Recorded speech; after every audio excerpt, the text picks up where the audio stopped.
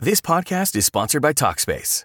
May is Mental Health Awareness Month, and Talkspace, the leading virtual therapy provider, is encouraging people to talk it out in therapy. By talking or texting with a supportive, licensed therapist at Talkspace, you'll gain insights, discover truths, and experience breakthroughs that will improve how you live and how you feel. With Talkspace, just answer a few questions online, and you'll be matched with a therapist. And because you'll meet your therapist online, you don't have to take time off work or arrange childcare. You'll meet on your schedule, whenever you feel most at ease. Plus, Talkspace works with most major insurers, and most insured members only pay a $25 copay or less. No insurance? No problem. If you want to make progress toward a mentally healthier place, Talkspace is here for you. Now get $80 off your first month with promo code SPACE80 when you go to Talkspace.com. Match with a licensed therapist today at Talkspace.com. Save $80 with code SPACE80 at Talkspace.com.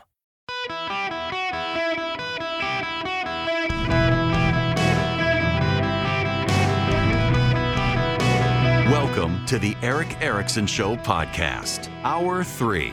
Hello, America. Welcome. It is Eric Erickson here across the nation. There's some breaking news happening right now at this minute. NBC News reporting from Dasha Burns and Matt Dixon. Florida Governor Ron DeSantis will announce he's running for president during this discussion with Twitter CEO Elon Musk. Musk and DeSantis will host an event on Twitter Spaces on Wednesday at 7 p.m., moderated by David Sachs, a tech entrepreneur who is a Musk confidant and DeSantis supporter. That same evening, the campaign will launch release a launch video, and DeSantis will begin campaigning in early states after Memorial Day.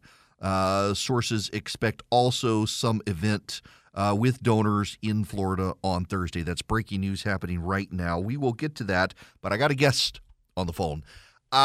If you are a longtime listener of this program, one of the subjects I've talked about is increasingly the war on adoption, which you don't notice it very much unless you know where to look. But in this country, the progressive far left and the far alt-right are both at war with adoption agencies that believe in interracial adoption. Likewise, the far left is increasingly opposed to faith-based adoption agencies. And by the way, there are a massive array of faith-based adoption agencies in this country that the left has tried to shut down, including very famously in Pennsylvania, where the Supreme Court had to step in and prevent them from literally shutting down Catholic charities. But some faith-based adoption agencies, including one of the largest in the world, have abandoned their faith platform to avoid picking fights with the left. So, for example, many like Catholic adoption agencies believe in adopting within two-parent heterosexual nuclear households. Pennsylvania tried to shut them down for that, claiming it discriminated against gay couples, and the Supreme Court stepped in and protected the Catholic adoption agencies. But there are some Protestant adoption agencies that have abandoned their rule for two-parent heterosexual nuclear households because they don't want to pick a fight with progressives. There are some faith-based adoption agencies that are still standing firm out there. One of those is Lifeline Children's Services. And I wanted to get on Herbie Newell here. He's the president and executive director of Lifeline Children's Services. Used to be an accountant. Got into the adoption business, a faith-based business, and they have chapters around the country. Herbie is joining me by phone from, I'm sad to admit, Alabama, but don't hold it against him. Just don't say anything about Nick Saban on the show, Herbie. Yeah, I'll try to resist. So listen, thanks for joining me, and I really specifically want to talk to you about adoption because I have a friend of mine who has adopted 2 children from China, and he has expressed to me his frustration with the Chinese government now increasingly requiring, for example, videos of the kids to, he's sure they're building facial recognition, and if the adoption agencies don't go along with it, suddenly they can't adopt from China. At the same time, in this country, there are forces on the far left and the far right who want to prohibit interracial adoption, bizarrely. Who knew adoption could be such a contentious subject?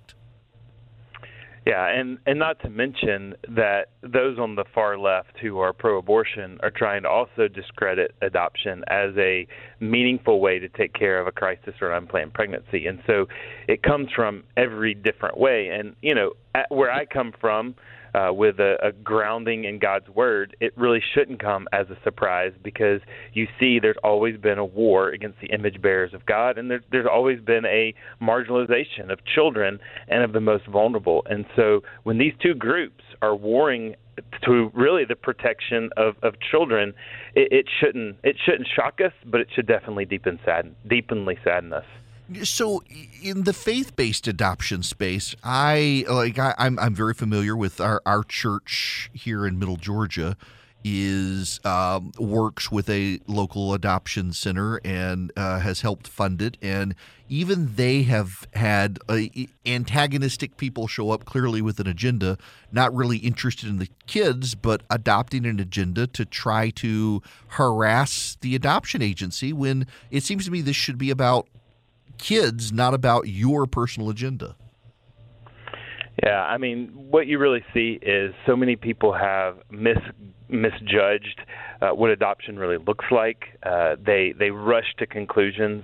I tell a lot of people, when there's a story and a child who has either been in foster care or who has been adopted, the news is very likely to pick up to say, oh, well, this is the adopted child of.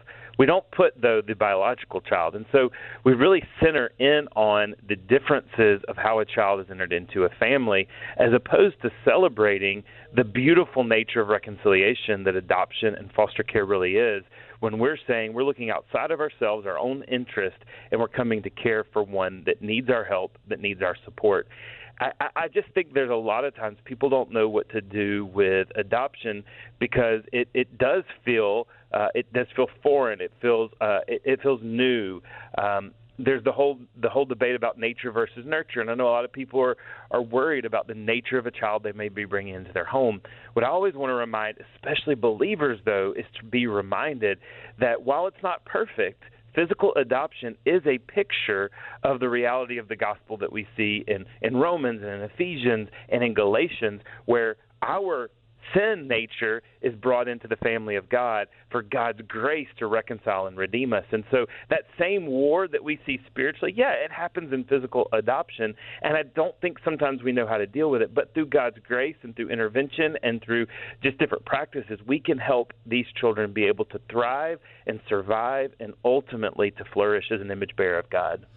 What are the challenges that Lifeline faces? And I don't necessarily mean the political or the culture war stuff, but how when y'all are out there trying to work with families and also work with children who need placement, what are the struggles that you find you most encounter? Yeah, well, I think what we're starting to see in our culture is just the degradation of the nuclear family, and that degradation of not having a mom and a dad that's present, that's active, that's committed to one another and committed to their children, leaves children in very vulnerable places. And we see a lot of children, especially in the foster care system, where they are going from one home to another home. They don't have any type of stability. They don't have any type of firm foundation, and because of that, they're bringing in trauma. They're bringing in pain. They're looking to control their situation, which makes it very difficult for families to thrive and survive. What we're starting to see even now is with the substance abuse that's happening in our country, with both alcohol, legal substance abuse, alcohol, nicotine, but also illegal substance abuse. We're seeing a lot more impact on children in the womb.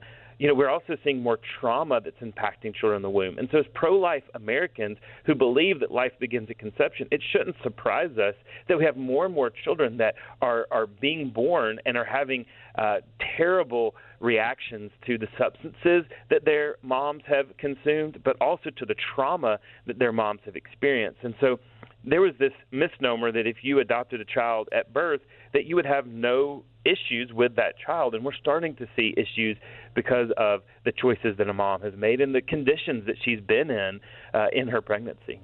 Now, I have heard from friends of mine that the substance abuse issue is more and more a problem, particularly as recreational marijuana spreads around the country legally, and it's having direct impacts. And of course, the rise in schizophrenia of kids and things like that. The overall health situation with kids, and it seems to also tie into there is a feeling, and I think the data now shows it from depression and the like, that there's almost a collapse happening in the country of, people falling into despair.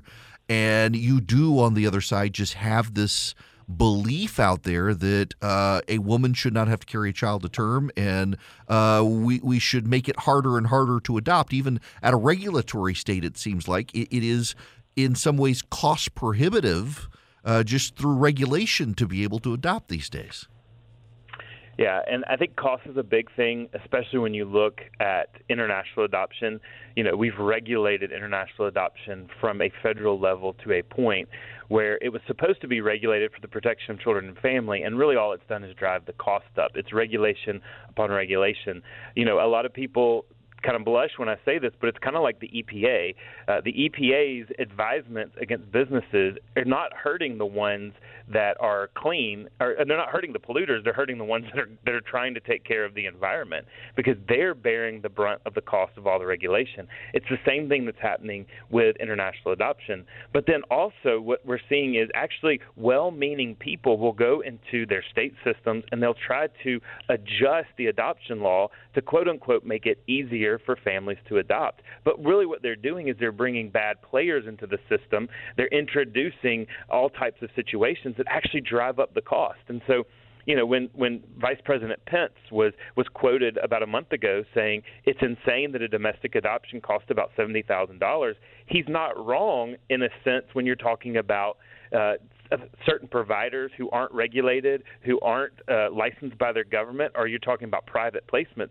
But when you look at organizations like ours that are duly licensed by the government, we have checks and balances that we have to go through. Our fees are much, much lower than that. Our average fees are much more like 20 to 22, and that's still too high. But with all the regulation, all the things that go into it of a legal process, it drives that cost up, and it can make it cost prohibitive for more and more families to get engaged and get involved. And so some of that is even by trying to lessen some of the good restrictions. And so we have the far right trying to lessen some of the good safety restrictions, and we have the far left that are trying to overregulate it to the point where it becomes cost prohibitive, and both make that cost go way up. Gosh, so if someone wanted to explore adoption and reach out to you guys, where do they begin the process? Yeah, and I'm going to break a promise that I made at the very beginning just for humor. Actually, Nick Saban adopted. Both of his kids are adopted. Just want to throw that in. Oh, all right. So, I'll allow it. Outside of just football, you can follow the coach and learn how to adopt. One of the things that I would definitely direct them to is the National Council for Adoption. It's a large website that is a great place that a lot of organizations go through. The Christian Alliance for Orphan is another great place, CAFO.org, for people to look. And then people can always go straight to our website, lifelinechild.org. And even if we couldn't help them or there's a specific thing that they're looking for, we can lead them to the right place. Catholic Social Services within every state as well is a great place to start. So those are 4 great resources for someone who says, I just want the first steps. I want to know what's involved. I want to look at adoption. And we need more families right now, especially in a post-Roe world, that are willing to step up to say, hey, we will be a home, but we'll also be a place that's going to love and care for these women who are making these incredible choices. Now, last question for you. If folks wanted to help what you guys do and help your ministry, well, what should they do? I think it's simple. First, we would ask anyone who is a believer to pray. Children are in dark places. The enemy wants to kill, steal, and destroy. We need prayers for wisdom. We need prayers for fortitude. And obviously, we need prayers that the owner of a cattle on 1,000 hills will supply for this ministry. Over 60% of our budget is from private donations. And so you can give. You can always give to what we're doing to be able to help in the foster care realm, the adoption realm, and caring for orphan and vulnerable children. And then I'd say third is just get involved. Get involved in a small way, but be open to how that small way may open up into a big way to make true life impact in the life of children. And then the last thing I would just tell everyone, take notice of those around you. A lot of times when we want to talk about caring for the vulnerable, we want to look at another zip code, we want to look at another country. Look at your neighborhood. Sometimes there's help that you can provide even on your very own street. Amen to that. Folks, if you want to donate to Lifeline Children's Services and help them advance the cause of adoption, just text the word donate to 33777. I'll send you back a link to their giving portal. And Herbie, thanks so much for stopping by and talking about this issue. Really do appreciate it. Thanks, Eric, and I'll join you anytime. Absolutely. Thank you. Herbie Newell, Lifeline Children's Services, largest faith-based adoption group in the nation. Used to be Bethany, but Bethany decided to drop the faith component because they got tired of fighting the wokes, it sounds like. Something like that. I was disappointed in them. But Lifeline Children's Services, they work around the world. You can help them by texting the word donate to 33777. Now, when we come back, we'll get to the breaking news about DeSantis. Hi, welcome. It's Eric Erickson here. Ron DeSantis will announce his presidential bid with Elon Musk tomorrow night at 6 p.m. on Twitter. Working on, I've texted some folks trying to get some info. I'll get it for y'all, but I want to go on and get to Andrew right now. Andrew, welcome to the show. How are you? Hi, I'm a longtime listener, and if you ask my wife, I'm an unhinged man that likes to shout at his radio when you say things I disagree with. Welcome. So, man, I got to tell you, wife of mine, that you've done a very good job disguising your voice. Yell at me on the radio, yell at me at home. All right. Okay, well, so commenting on what you said about how could Trump theoretically win based on the assumption that the 2020 election was stolen. Mm-hmm. Which I'm not wholly convinced of. So to me, if Donald Trump were to run again, the only way for him to get the election, to stop the election from being stolen again, would be for him to get more votes than the fraud can reasonably counter. If the voter margins are too heavily in Trump's favor, the fraud would become too obvious to ignore or excuse as mere anomalies. Now, this would not solely be on Trump. If we are to assume that there is a wide-reaching Democrat fraud machine, then DeSantis or any Republican would have to do the same thing. Yeah, as we used to say when I was in political campaigns, if it ain't close, they can't cheat. Yeah, pretty much. That's my best attempt at a look, I agree with you 100%. So don't yell at me because I actually agree with you on this one. And I guess the problem goes is, in a closely divided country, how do you grow those margins this time around? I think a recession helps any Republican, including Donald Trump, with 90 to 5%. I've never understood polling, and I realize it's like the margin of error saying 5%. I have no idea who this guy is. 95 to 99% people know him. How do you persuade them to vote for him against Biden? There's a plausible argument that because you went to Biden for normalcy and you didn't get it, you go back to Trump, who you may not have liked his tweets, but you loved his economy. That's a plausible path forward. They've got to make those arguments. So they really do have to make those arguments. My concern is when you look at all the focus group, forget the polls, the focus groups of swing voters in states. They don't like Biden. They don't like Trump. They really like someone new. You have an easier shot at it without spending as much money as you need to spend. But Andrew, to your point, overwhelming dominance at the polls matters. So you got to do early voting. You got to do ballot harvesting. You've got to boost those numbers. You can't wait for the election day. And if the Trump team gets that message, figures it out, I definitely think they could. I won't rule out the idea of him winning. I do think it would be easier for someone else to win than Trump because so many people already know him, and you got to persuade people who don't like him to go vote for him when the status quo is oftentimes easier than rocking the boat. People wanted normalcy with Biden. Do they really want to go back to Trump? Greetings across the fruited plain of America. It's Eric Erickson here. I hope y'all are hanging in there today. There is breaking news, as I have mentioned. NBC News and now Fox News and now CNN all reporting Ron DeSantis intends to announce his campaign tomorrow night on a Twitter audio stream. I think they call it Twitter Circles or some such, at 6 p.m. with Elon Musk. Here is, just so you have it, not just from me, here's how the press is covering it. All right, big fanfare here now. This is a Fox News alert, and Fox News has confirmed that Florida Governor Ron DeSantis will announce his candidacy for president tomorrow. Let's bring in Brett Baer, anchor and executive editor of Special Report. Brett, we hear that the announcement is going to take place 6 p.m. tomorrow night in a Twitter Space conversation that Ron DeSantis will have with Elon Musk. Wow. It doesn't get much bigger than that. That's one way to do it. Yeah. That's right. John, Jillian, good afternoon. I think we obviously all saw this coming, and it was going to happen, forecast to be this week, and now we have the specifics of how it's going to happen. Tomorrow, 6 p.m. Eastern Time, Governor Ron DeSantis will officially become a candidate for the presidency in 2024.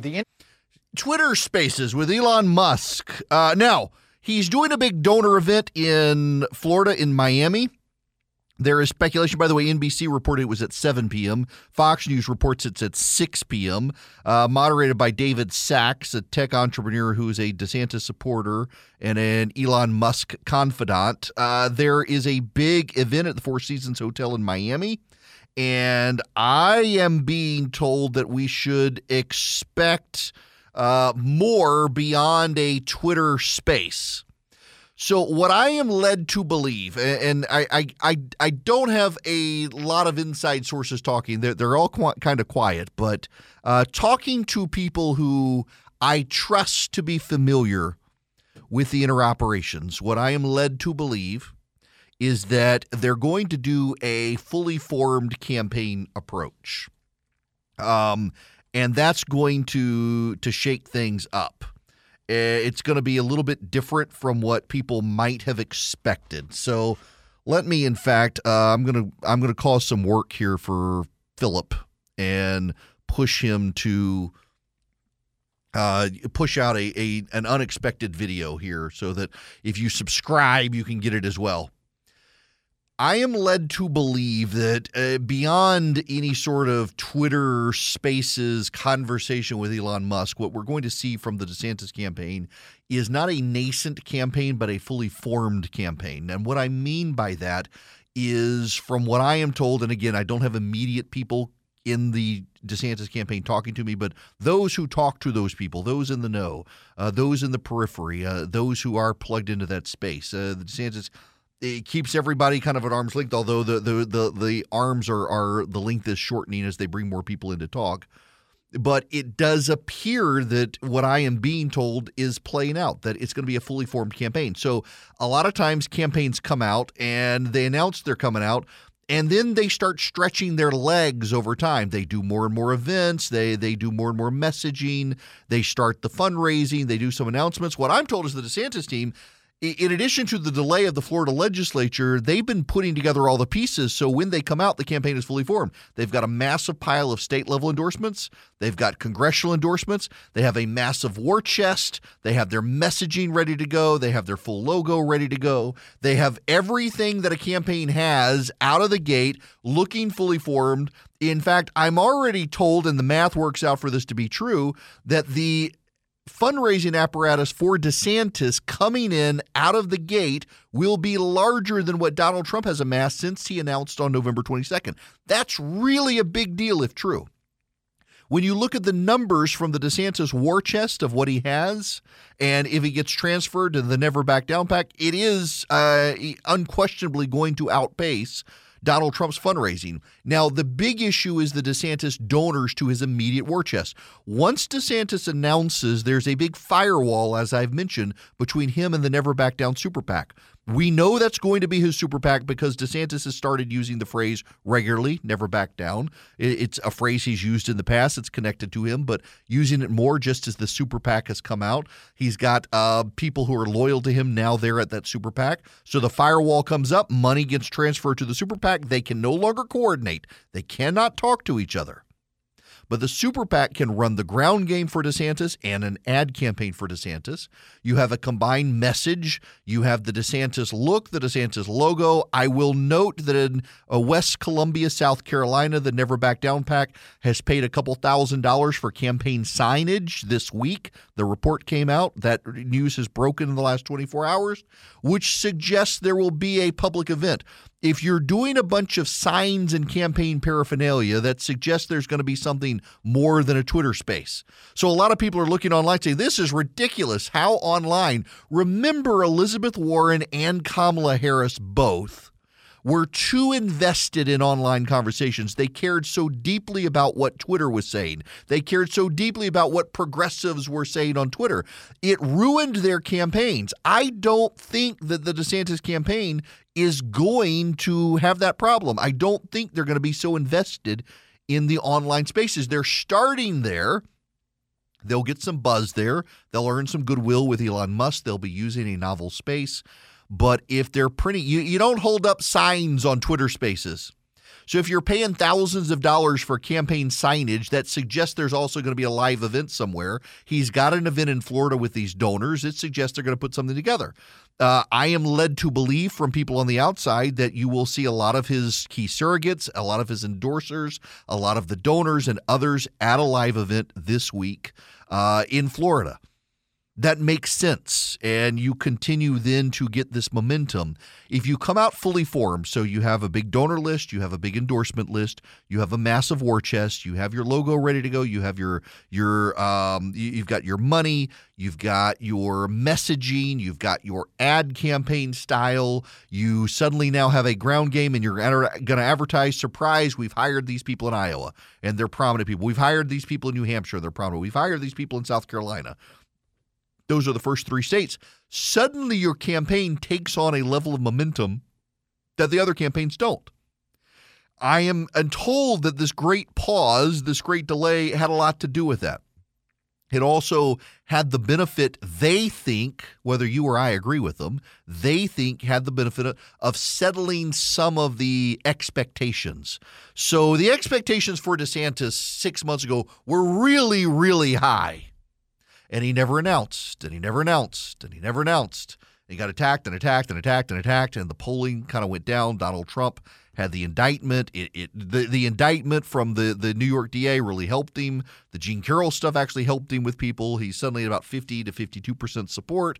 DeSantis is clearly number two. You add up DeSantis and all the others, they get close, but Trump is over 50%. Some of that is fungible, depending on the polls. But his expectations really did go down. And now you've actually got the point where you've got some people like Matt Lewis, for example, at the Daily Beast, who I know and friends with, is like, DeSantis, maybe you shouldn't run. Other people are like, his campaign has been aborted. His campaign has been smothered in the crib. This is a joke. He's not doing well. So the expectations are lowered. People were expecting DeSantis to be up here, very high expectations. They're now very low expectations. So he comes in with the fully formed campaign. He's got a massive war chest. He's got a great look in his ads. He's got a great message. He's talking the economy. He's talking jobs. He's talking the success of Florida. He's talking, we want to make America Florida. We want to do economically. We want to lower crime. He comes out with a huge array of surrogates. He comes out with a campaign team in Iowa, New Hampshire, South Carolina. Suddenly, he's surpassing the now lowered expectations. That will help him. The question is it true? So many people don't know. There's a lot of speculation. There are a lot of people who claim to be in the know. There are a lot of people who their sources tell them that I'm in that boat. Sources say, we don't know whether it's true. I just have this sneaking suspicion that DeSantis is not just going to launch in a Twitter space. You don't buy thousands of dollars of campaign signs and have it done in West Columbia, South Carolina, and then have it mailed off to Florida if you're just going to do a Twitter space. You don't do that. You don't get these big endorsements in Iowa and New Hampshire unless you're also then going to come out pretty quickly and say, hey, now look at my ground game team. Donald Trump has hired Jeb Bush's coordinator for New Hampshire. Who is DeSantis going to announce he's got? What about South Carolina? You're doing printing in South Carolina. What's your ground game in South Carolina? You've got Haley and Scott there. Trump is going to make a big play. He's got the governor's support. What do you do to stand out there? What about these early states? Who do you have lined up? I suspect all of that's going to come flooding out. If it doesn't come flooding out after this delay, I think it brings in a new wave of headlines suggesting why he took this delay. Why wasn't all of this stuff there? So behind the scenes, if it's true that he comes out with a fully formed campaign, it makes him look like the legit contender against Trump. And it is also why I think these stories have come out in the last 48 hours that the Biden team themselves are suddenly starting to think that DeSantis could go all the way. I don't know that he can. There are some really good people. We haven't even heard from Mike Pence yet. Mike Pence is going to get in. Tim Scott's just gotten in. Nikki Haley's in. Vivek Ramaswamy is in. Chris Christie's making up his mind. Chris Sununu is making up his mind. There's another Glenn Youngkin. Glenn Youngkin supposedly now making up his mind. Maybe he's going to get in. DeSantis has the potential to freeze the field. His delays encourage people to get into the race early. Let's see where he goes from here. But according to NBC and Fox News, it all begins tomorrow night on Twitter, in a Twitter space with Elon Musk. Where does it go from online to offline? And what happens after that? That's one of the issues we're going to have to see moving forward. Now, I got to tell you about Advantage Gold before we move anywhere else or take any more phone calls. With the topsy-turvy market the way it is right now, if you are at all interested in using precious metals to balance out even the ebbs and flows of the market, you should call Advantage Gold at 800-450-2566. You got the inflation situation. By the way, I don't know if you heard this, but a lot of the Fed governors are suggesting they're still going to keep raising interest rates this year, probably 2 more times. You got the market ups and downs. You got the major geopolitical turmoil. You don't have to sit by hopelessly and watch it all unfold. You can put precious metals like gold and silver in your portfolio by calling Advantage Gold, 800-450-2566. They're TrustLink's #1 highest rated gold company 7 years in a row. They've got fantastic prices and staff. They're highly educational. They can help teach you and help you comply with the IRS rules relating to precious metals. And they'll give you the free gold IRA investment kit. All you got to do is call them, 800-450-2566. Call them today. They can answer any of your questions. They don't do it with gimmicks. They don't put the hard sell on. They just think if they play it straight with you, you'll have confidence in them. So call Advantage Gold today, 800-450-2566. Howdy. Got an email from listener Chris up in Virginia and asking if it comes out fully formed, the DeSantis campaign, will he have a running mate announcement? I don't believe that's the case in large part because the way those work, you're running for the nomination, so you don't want to commit to a running mate as well. You're not actually the nominee yet. So I think there will not be a running mate announced. I have a hard time believing they would do that. In fact, I suspect one of the current presidential candidates probably would be the running mate. All right. So now I gotta play you this audio at the end. I meant to get this earlier, but we've had the breaking news and the interviews. Have y'all heard the governor of North Carolina, Roy Cooper? He has declared a state of emergency in the state of North Carolina. There are no hurricanes coming. There's no virus coming.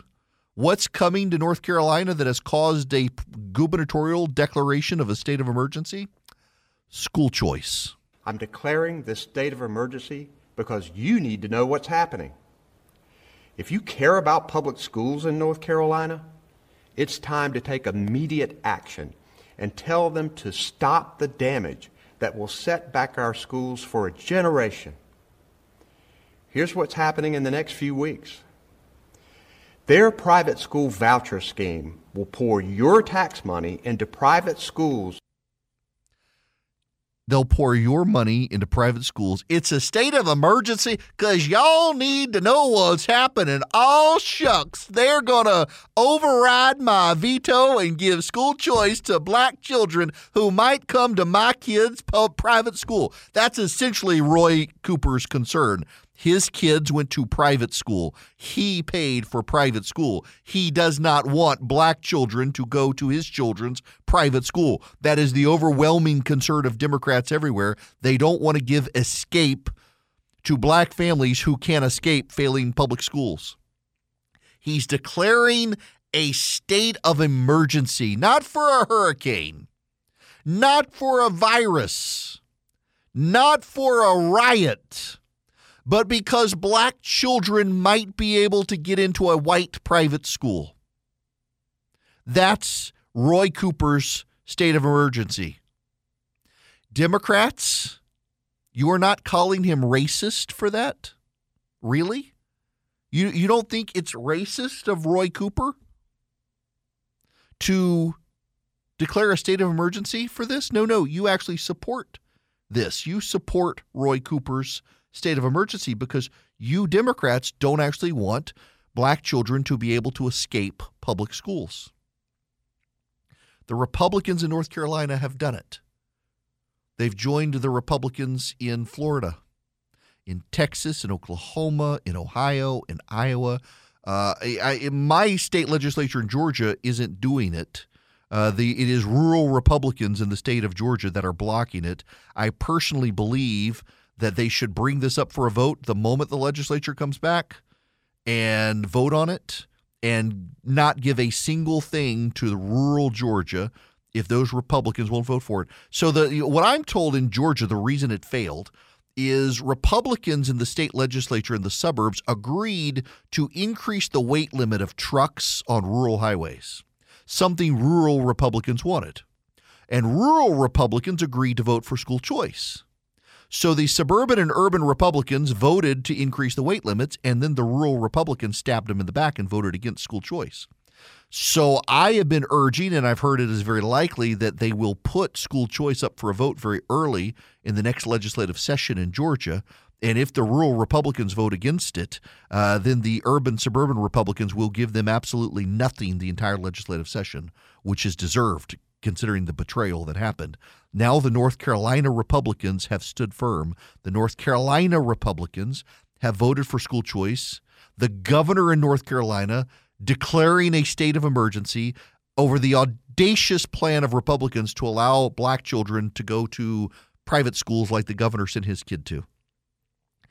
When Democrats talk about systemic racism, it's projection, isn't it?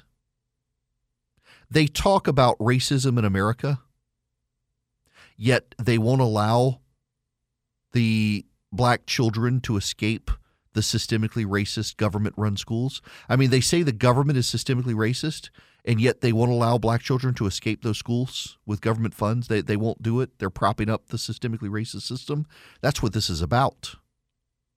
Not every child will be able to escape a public school system. But shouldn't we allow those who can to escape? Shouldn't we allow it? They say it'll take money away from the other kids, but will it really? Because if a black child is able to escape anyway, that money's gone. So let them take the money. Let them get a good education. Improve the workforce of your state. Florida is living proof that it works. And they just expanded their system. It is to the ever-living shame of Republicans in places like Texas and Georgia that are dragging their feet on this issue that they have not improved the lives of their children in their states. It's time to stand up and fight for school choice. The North Carolina Republicans should be commended, and Roy Cooper should be laughed out of the state for thinking it's worth a state of emergency, that black children in North Carolina will be able to get a good education now.